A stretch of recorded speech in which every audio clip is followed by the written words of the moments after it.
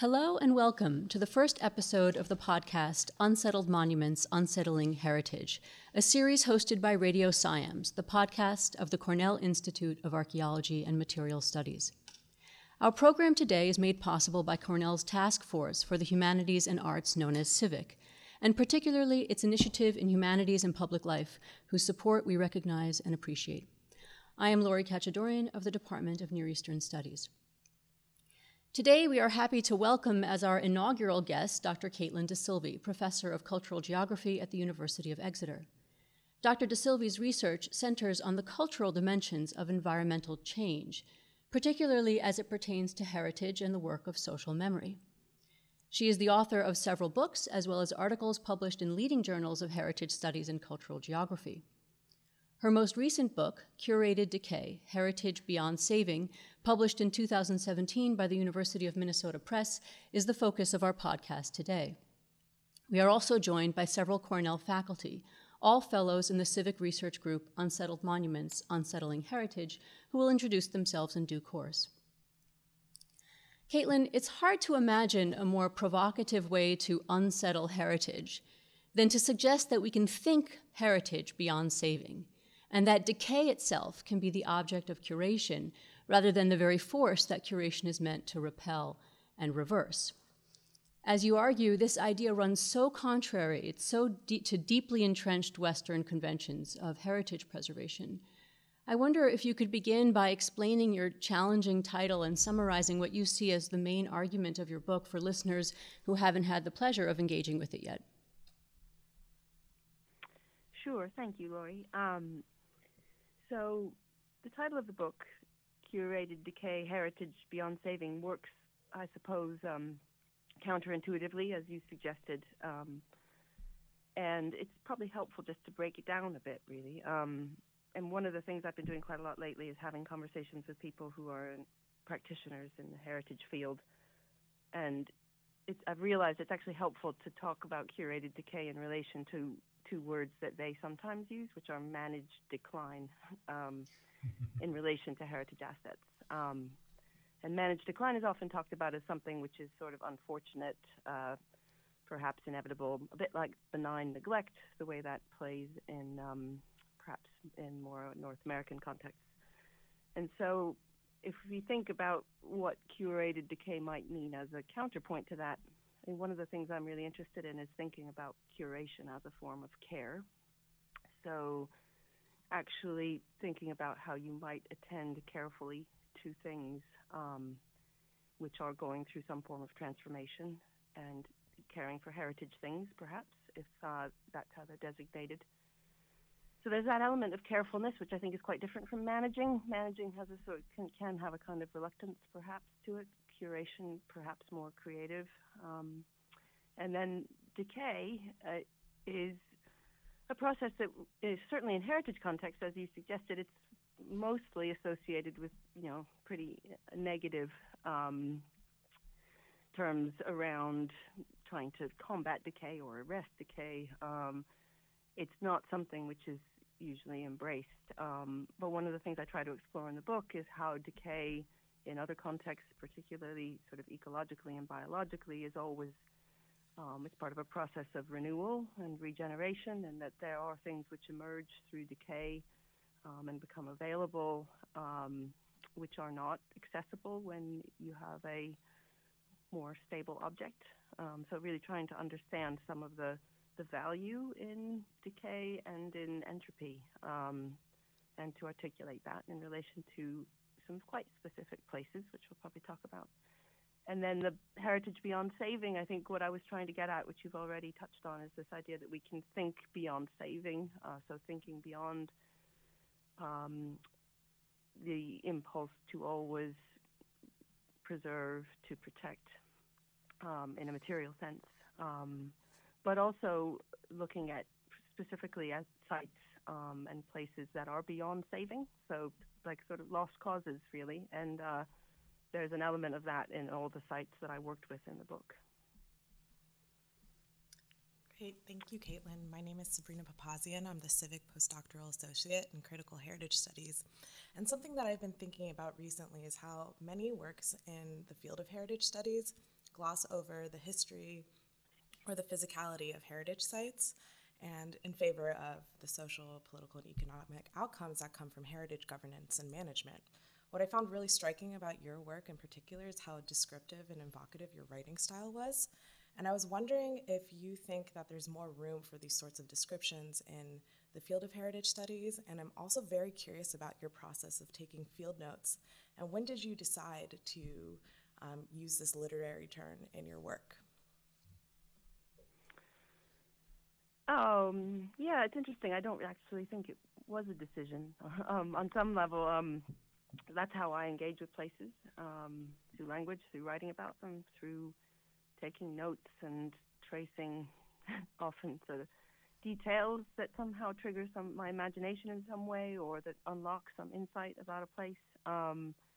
It's a method, but it's a pretty loose method, and but I am fairly faithful about not writing. I don't write about places I haven't experienced or visited, and that creates certain limitations, I think, in what I allow myself to do. And but I think there's a certain kind of intuition and trust that through an engagement with a place, it will reveal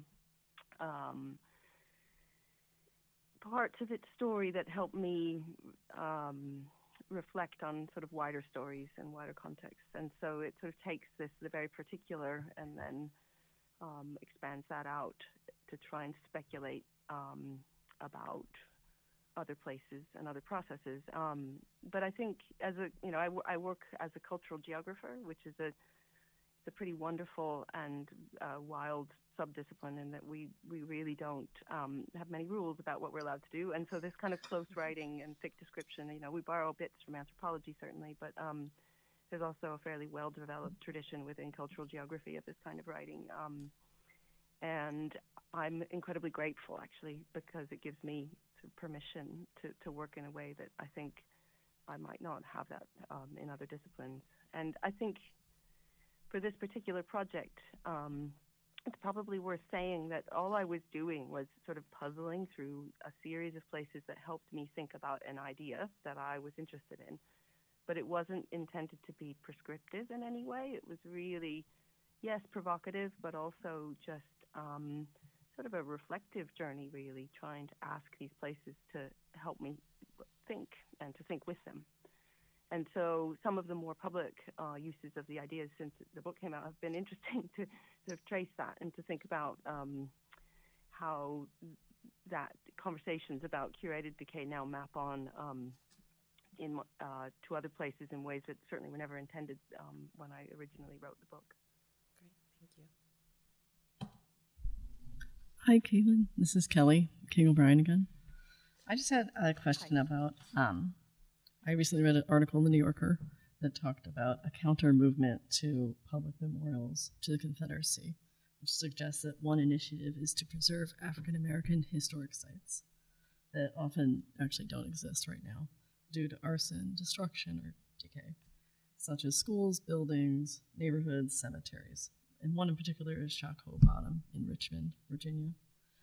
But in contrast to your argument, which I find really interesting about material form is not needed to preserve memory, I think these people, Brent Legg in particular, would say the power that physical space has in shaping cultural memory.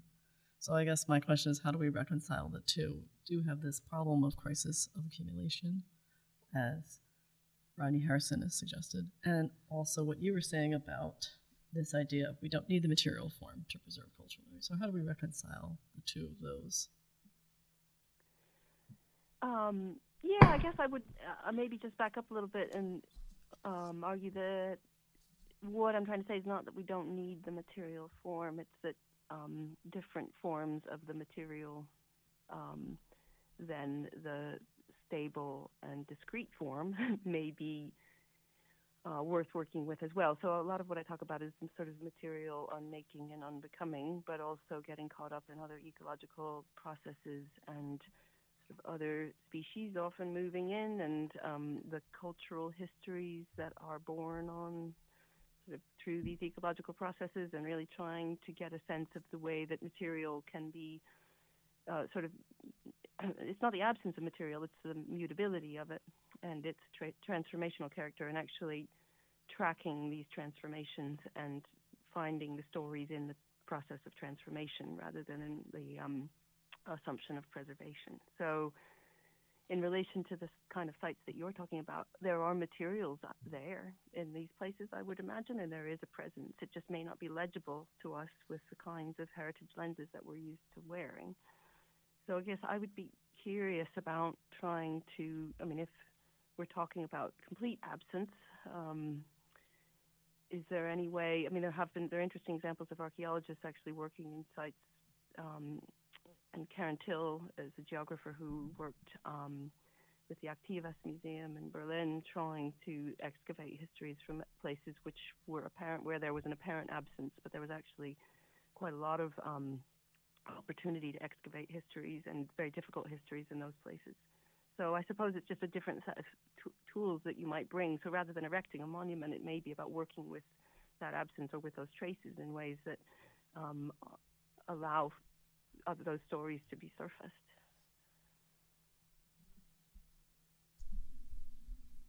Hello, Caitlin. This is Alex Marigold here, and thank you for the wonderful book. I found it incredibly kind of poetic, and actually have a number of questions, but I'll start with one. So again, I'm coming from the architecture school, and so architecture is a kind of, at least we teach our students, it's a very sort of optimistic profession, because you have to somehow think about the future. But at the same time, and you have invoked a number of architects who are kind of interested in various degrees of entropy, including Gordon Miller Clark, who was actually one of our graduates from the 60s. And you know, things like John Soane's Bank of England come to mind, his rendering of it as a ruin. So I guess I'm wondering, now with this tendency in the architectural kind of discourse to gravitate towards zero carbon footprint, and this kind of the critique of architecture as something that's as a mechanism that's responsible for a lot of waste and climate change ultimately. There seems to be some kind of irreconcilable kind of conflict almost between the kind of outward thinking about buildings that will be cleanly disassembled and then sort of reassembled again, and this kind of possibility of buildings essentially existing as a kind of cultural monuments, as something that one can sort of see as a historical record. So I guess ultimately the question is sort of history, preservation, and architecture, are they kind of an odds as you see it?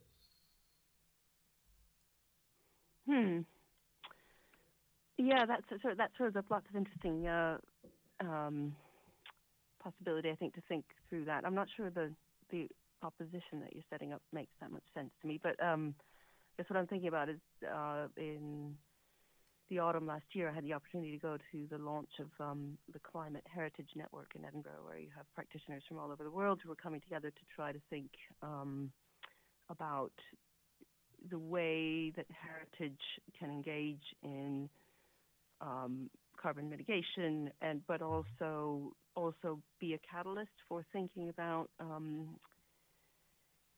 heritage as a resource for low carbon building, for example. The traditional ways of building often had ways of cooling and heating which are much less energy intensive than the ones that we use. And so there was a really interesting dialogue around that, but then also quite a lot of discussion about the embedded carbon in existing buildings and adaptive reuse. And so it seemed like a really exciting moment for heritage and architecture to come together around that, in that conversation. And I think in relation to the work that I did with Curated Decay, I think one thing that I've tried to make clear, which maybe isn't clear in the book, is certainly none of the buildings that I was looking at, very few of them would have had any functional adaptive reuse potential. They were sort of a little too far gone for that. And so it's certainly not about holding a structure out of those streams of reuse and repurposing, but more about recognizing when that isn't an option. And then at that point, what becomes interesting is that then those structures, as they become drawn into other processes, become available for thinking about carbon mitigation from carbon sequestration, because you're sort of wilding a landscape that might have been a designed landscape, or taking a structure and that is now occupied by various plant and tree species, and thinking about that as contributing in other ways. So I think this porosity actually for the sort of when is it a building and when is it actually a landscape or when is it an ecology, I find that quite fascinating. But also just this recent work that's been going on around the sort of climate heritage movement, which is I think fascinating in that area.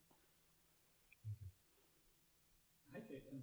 This is Ben Anderson. I teach in the Departments of History of Art and Classics. And as an art historian, I was really pleased by the close engagement in curated decay with one of the classics of the discipline, which is Alois Riegel's essay of the early 20th century on the modern cult of monuments, in which he develops a vocabulary for speaking about the different values that people attach to historical monuments. There's historical value, there's aesthetic value, but then there's also age value. And as you write in your book, this idea of age value is a kind of precedent for the sorts of topics that you're particularly interested in exploring. So my question is really about expertise in the realm of age value, because as an art historian, I sort of feel like I can speak from a position of expertise about relative historic value of monuments and possibly also relative aesthetic value of monuments. But it's much harder to rank monuments or landscapes in terms of age value. Or am I missing something? Is there a way of saying that one particular site or one particular building has greater age value than another site does? And can that kind of consideration feed them into policy discussions about where resources ought to be directed? That's a really interesting question. I think partly because it flags some of the thornier issues that emerge when you try and implement this kind of thing in practice. And I think one of the things that I gestured toward in the book, but I don't really dive deep into, is sort of histories of ruin gazing and aesthetic appreciation of ruination. And there is a deep history there, Western and otherwise. And in some of the sites that I studied and some of the sites that I write about in the book, there has been a recognition of the aesthetic value of the sort of the patina of age and the way in which the decay of the buildings is conveying something about the passage of time. And these are things that David Lowenthal wrote brilliantly about decades ago.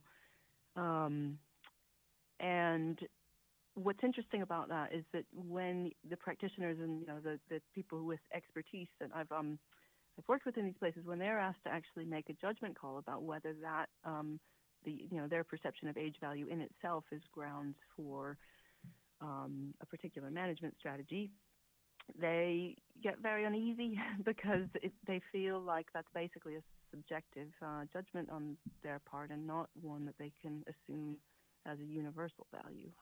And so you end up in this space where practitioners feel like they need other grounds for making the case for allowing that age value to be perpetuated. So there needs to be a sort of whole suite of arguments that are available for choosing from, and that particular one seems like people are often quite uneasy about it, and it might have something to do with the sort of legacy of having a certain sort of entitled position from which you were gazing upon the ruins, and I don't think that's entirely gone away, and I think there's an element of that which lingers, and I think it's problematic if that then becomes the grounds for asserting the value of a certain management approach when there may be other sets of values which are actually circulating as well.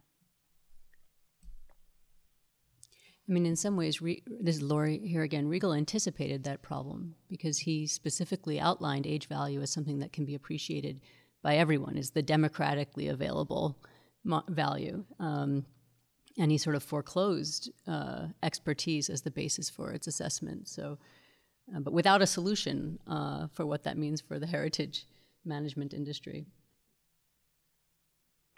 Yeah, well, that wasn't his aim, was it? I mean, I think what also fascinates me about his argument is that the way he pulls back from age value when he recognizes that the terminal point for these structures is actually their complete dissolution and disappearance, and it seems like he has a little wobble there.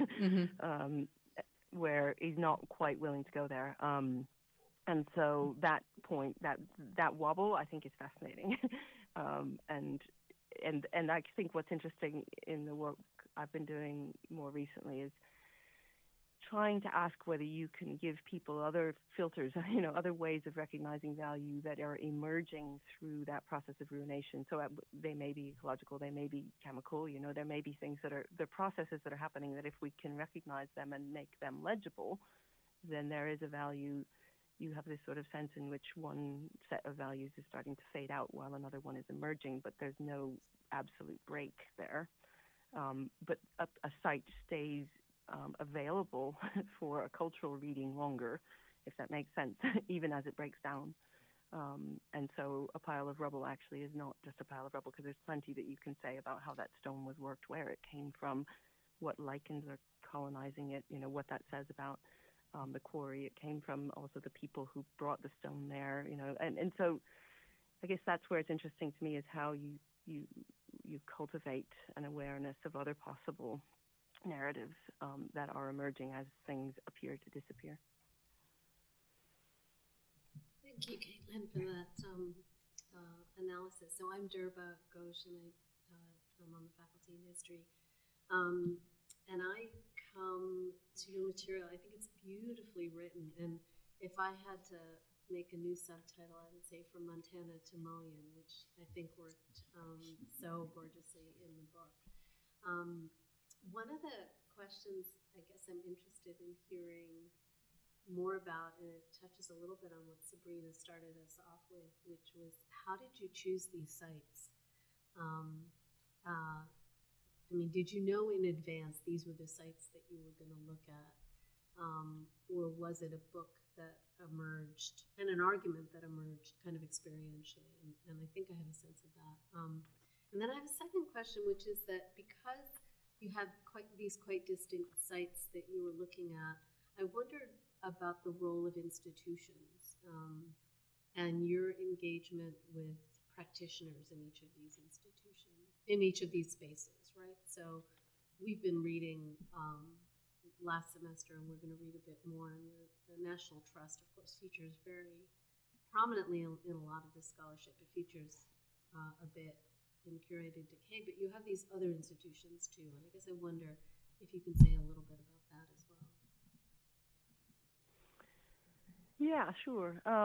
Well, as far as the choosing, it may be accurate to say they chose me to a certain extent. There was, although I suppose as the book started to come together, I was more actively seeking. But the beginning was really this amazing former homestead in the foothills north of Missoula, Montana, where I really was. This is the late '90s, and I was living in Missoula, and I was working as a community activist and setting up community gardens and teaching people how to run worm bins and build straw bale houses. And I got a bee in my bonnet about gleaning apples from local orchards, and so we set up a little program to do this. And someone said, "Oh yeah, well there's this homestead up in the hills, and the city just acquired it, so you should head up there and check it out, because I think they've got these old apple trees." And so we went up, and from my first encounter with that place, it wasn't optional for me to get stuck in and try and figure it out. And at that point, it had been very lightly inhabited and then abandoned for a while. And so I think there's something worth mentioning, which is not what you asked exactly, but that the sense that one has when you first encounter these places, that somehow, there's this sort of element of the slightly, the element of trespassing, perhaps, the slightly illicit, like sort of peering through doorways and trying to sense a place. That sense of exploration, I think the initial contact is really incredibly powerful. And one of the paradoxes of what I'm talking about is that I'm talking about places where that initial charge and fire of encountering a place it can't be sort of infinitely accessible to everybody who comes to it. And so there's this sort of, but by trying to somehow contain a place and create a narrative that makes sense of it, you're also foreclosing on that experience for other people, and to a certain extent.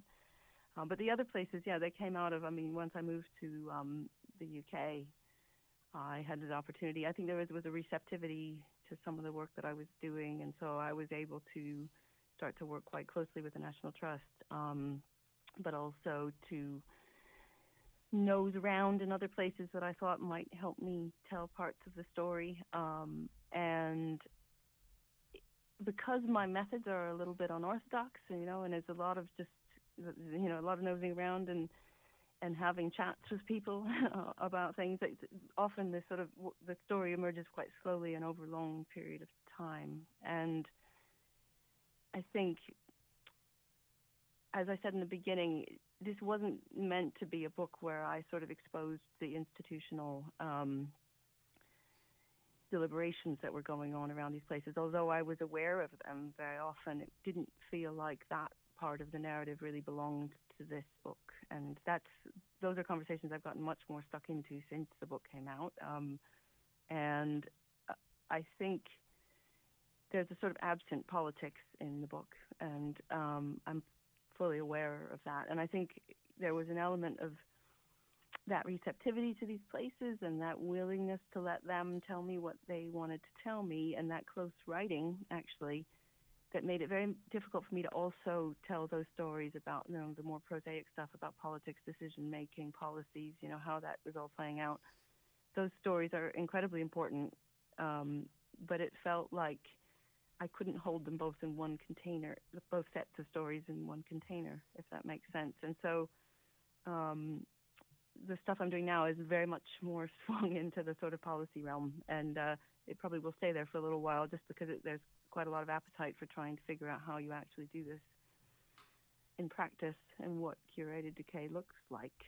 And so I feel like I'm constantly having to say, but I never meant it. I never meant it to be a new sort of heritage management approach that sort of took its place in the guidance manuals. But it sort of has this quality about it. There's something about it that people feel like they need, and so translating that has become an interesting part of what I do. And so that institutional storytelling is much more central now.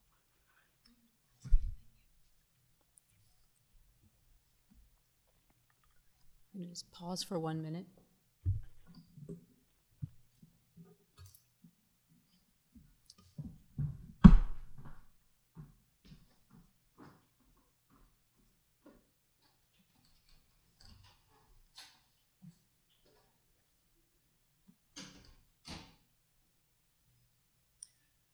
Hi, Caitlin. This is Adam Smith. I'm in the anthropology department and the archaeology program here at Cornell.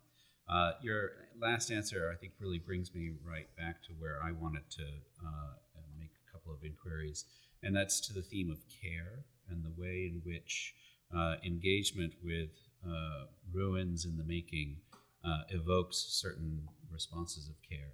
It was quite immediate to me that in several of your cases there was a palpable but perhaps an understated metaphorical parallel between the maintenance of the place and what we might think of as the regimes of care that circulate around the human body. In the Mullion Cove example, the one that sort of really took hold for me, the National Trust policy of managed retreat seemed to really be articulated as a kind of do not resuscitate order for the place. The character of Alistair in your text gives a very nice expression of this, interpreting the policy as, in a sense, waiting for a moment of clarity as to when, as I was reading it, to pull the plug on restoring the place. So I wanted to hear a little bit more from you as to what degree is the idea of curated decay indebted to organic conceptualizations of the human body and its beginnings and its ends, and to what degree is it also a displacement of our anxieties about managing our own processes of death onto the material body of heritage? Yeah, interesting question. I think about chapter 7, which is a chapter about the lighthouse, actually engages very explicitly with this parallel between the body and the heritage object. So yes, I think it's true that you can read that into what was happening at Mullion. But in this other site, which is also sort of connected to the National Trust but not owned by them, it was a lighthouse where it was on a rapidly eroding bank, so that it was inevitably going to be lost. But there were very different approaches that were being taken about whether or not its life should be prolonged, or whether a do not resuscitate order should be applied. And when I wrote that chapter, it was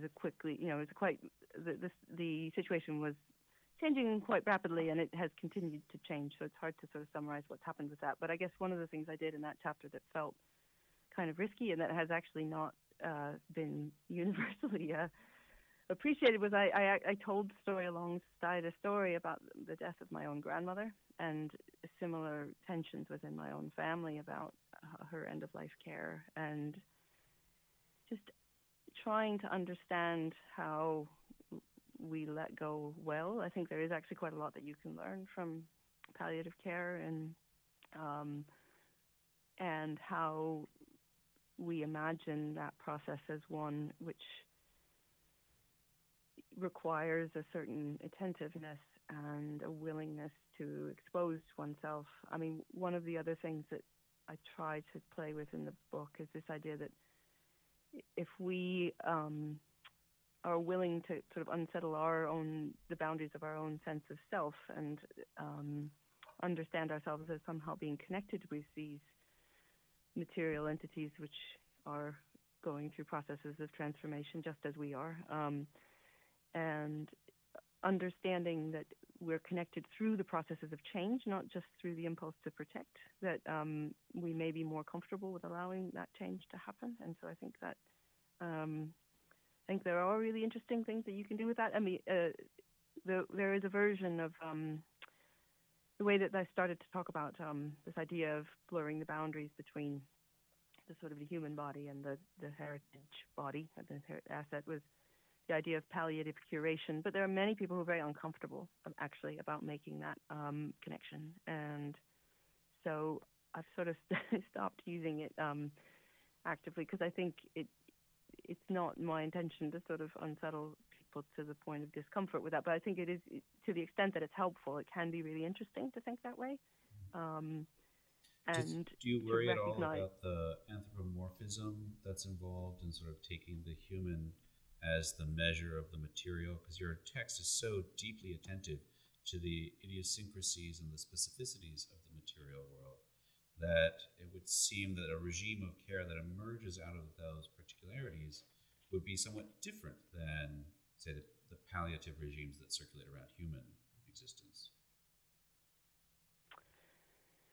Yeah, it's interesting. I mean, I think some of the things that I've actually had conversations about the book where this sense in which, by cleaving so closely to the material stories, I often forget about the people's stories, which I think is interesting. I mean, the people who inhabited these places are not central to these stories, and that is another one of these moments when, looking back on it, I think about if the process of writing, doing that close writing through the materials and through those processes, actually made it difficult for me to attend to some of those stories, the more social stories and the more lived elements of experience in these places.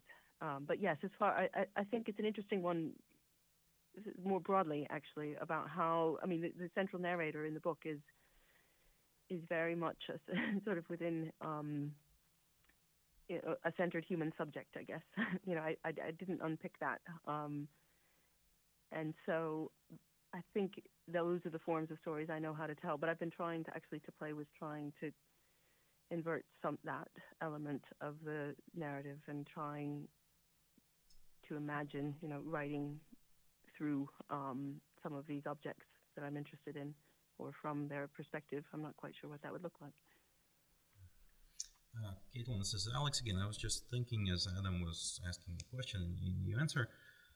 It sort of occurred to me as I was reading, especially the Mulligan Cove, this kind of the Sisyphean labor of putting it back and taking it apart, that maybe there's something to be said about kind of modern, let's say, speed of construction. We see buildings go up, and within like a year or two. I mean, we sort of have a sort of let's say an unrealistic expectation of being able to construct something very quickly. So we tend to be sort of equally unrealistically upset about things coming down. So I wonder if maybe if one were to reflect on some kind of pre-industrial ways of building things, where construction was a very kind of, let's say, organic process. One sort of can live one's entire life in a building under construction, and one can also live one's entire life in a building kind of in decay and sort of somewhere in between.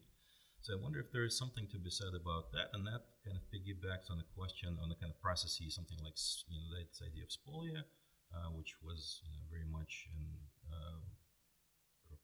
well-known and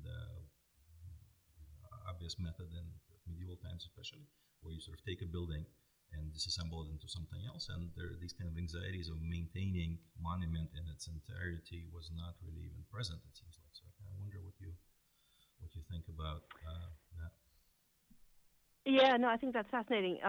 One of the things that I write a little bit about in the book is so in Cornwall we have many granite engine houses which housed the machinery that would have brought the miners down into the mine shafts and then also brought the ore back up. And so there are hundreds of them, and the industry really started to wind down over 100 years ago, and so you've had these structures in the landscape, and there has been a sort of informal tradition of using the stone. If you have an engine house on your property, it's dimension granite. You can take a few blocks and use it to shore up a shed or build a new building. And so there was this sort of informal practice of spolia, of reuse, and then when we were designated a UNESCO World Heritage Site in 2006, a lot of that stopped. Many of the engine houses were subsequently consolidated and stabilized, and so it was an interesting moment, sort of a break in that tradition of reuse. It's another wonderful example of a stately home near where I live and work, where there was a fire at one point, and it sort of had this checkered 20th century history, and the current owners are aware that parts of that building are now scattered in the sort of farmhouses and the stately homes surrounding, other homes and dwellings surrounding the property, and they just sort of were dispersed out into the landscape. And that kind of distributed material history, I think, is fascinating, and I think it's that kind of storytelling where it's not about absence. Sure, the thing is the material, the matter is no longer where it once was, but it was only there temporarily, and actually telling the story of its movement can be very, very rewarding, because it actually focuses on those connections and also how those elements are still living in other contexts and contributing to other structures. So, yeah, it's just sort of being able to have the resources to track, I think, these paths as things move along and away. Caitlin, thanks. This is Lori Kachadorian again. I wanted to come back to where we started in a way with your analysis of your title, and particularly the part about heritage beyond saving. And I was struck by the way you described it as sort of meaning two things, or having two meanings. One, this idea about how we think about heritage beyond the preservation paradigm, but the other in terms of the idea that there is some heritage that is beyond saving, that sometimes heritage is beyond saving or is just too far gone, as you mentioned. And we get a glimpse of this dual reading in your conclusion a bit, and I'm wondering if you have some sense of under what circumstances these different regimes of care are appropriate. Are there situations where you think that, for instance, the conventional preservation paradigm is more suitable than curated decay? What are the criteria? Or that makes it sound too managerial, but do you have a sense of where you think these different approaches are appropriate, and who should make this assessment? What role publics and stakeholders should play in that decision? And I'm sort of combining that with I think a related question that gets us back to the issue of politics, because it does seem to me like there are contexts of inequality, of colonialism, of collective trauma, genocide, dispossession, where for certain communities the conventional practices of commemoration including of certain pasts and including its material traces, are inseparable from projects of collective healing and social justice. And so then the question is, if we shift to a mode of remembrance that is concerned less with explanation of sort of what happened here than the imaginative encounter with decay itself, do we run the risk of foreclosing the political and sort of social work that those more traditional modes of remembrance make possible? Yes, we probably do. I mean, I think as far as the first element of your question, the sort of who decides and what sites are appropriate for this, I'm about to do a project with Historic England and the National Trust to figure out some of this, or to start to figure out a way to help people make decisions about when it may be appropriate to manage a site for change rather than for conservation. And I think it's going to be very difficult to try and come up with a set of criteria that allows that to happen. I think one of the things that I've started to think about recently in relation to this is asking sort of institutions to sort of invert their ideas about significance and prioritization, because very often that's what ends up happening, particularly in climate change context, where it's like, well, we just need to prioritize the sites that we want that are highest risk, or the sites that have the highest social value or significance, and then we can, once we've prioritized, we can focus on those. But it always leaves the discussion about the sites at the bottom of that list sort of untouched, because you're just prioritizing your way out of that problem. And so asking instead, can you create a prioritization list where actually what you're doing is you're prioritizing sites where there is a high potential value in actually managing for change. So looking at a site which may be threatened in some way and asking whether there's a community that has an interest in that site that could be engaged by perhaps doing a sort of excavation as it erodes out of a coastline, or whether there's some interest in somehow understanding an element of its history which will be revealed through the process of change or ruination. And so trying to focus that understanding on, or to ask, for example, is there significance that can only be released by actually working with change, really forces a sort of a shift in perspective, which I think is useful. And in relation to some of the sites that I looked at, I mean, I think they were available for me for this project because they were in a sense forgotten, and they weren't being actively valued often in the moment that I encountered them. And one of the things I've become fascinated by is the way that a recognition of a site and a recognition of its risk or its vulnerability actually works pretty reliably to increase the perception of value that's associated with it. And some of the scholars I worked with recently on the Heritage Futures Project, Cornelius Holstorf among them, have written quite a lot about this, where it's not a neutral act to identify something as being at risk. It actually, in many ways, has a productive function in making people feel more inclined to actually save that thing. And so I'm running up against that as well in the work that I'm currently doing, trying to understand that. And I think in some sense that's entirely appropriate. And if that social value increases to the point where people want to invest in a site and then somehow secure it for the future in a material sense, then certainly that's entirely appropriate. But there are other sites where actually relinquishing them and working through that process of relinquishment is also productive. And so I think it has to be something that's really thought through carefully in particular places and as contexts change, and not assuming that there's a sort of static social context that you can refer to. And in the kinds of sites that you're talking about where there's something to be gained socially by recognition of a difficult history, or a sort of material marker in some sense that actually holds that history and makes it visible, then yes, and I mean that is entirely appropriate. I think there isn't, in no sense was I trying to propose, or am I trying to propose, that this is going to be a sort of paradigm that overcomes and replaces the existing paradigm that we're working with. It's a sort of supplementary one that acknowledges, I think, an impulse that many heritage practitioners have but don't feel comfortable articulating, or certainly in public. Thank you, Caitlin. We have enjoyed engaging with your book and speaking with you today immensely. Thank you so much. It's been very formative in our research group over the course of this year, and we look forward to reading what comes out, what is yet to come, and continuing the conversation. Thanks so much. Thank you so much for the opportunity to speak to you today. Thank you, Caitlin. It's been terrific to chat with you. Thank you very much. I think we're done here, yeah? Okay, great. Excellent.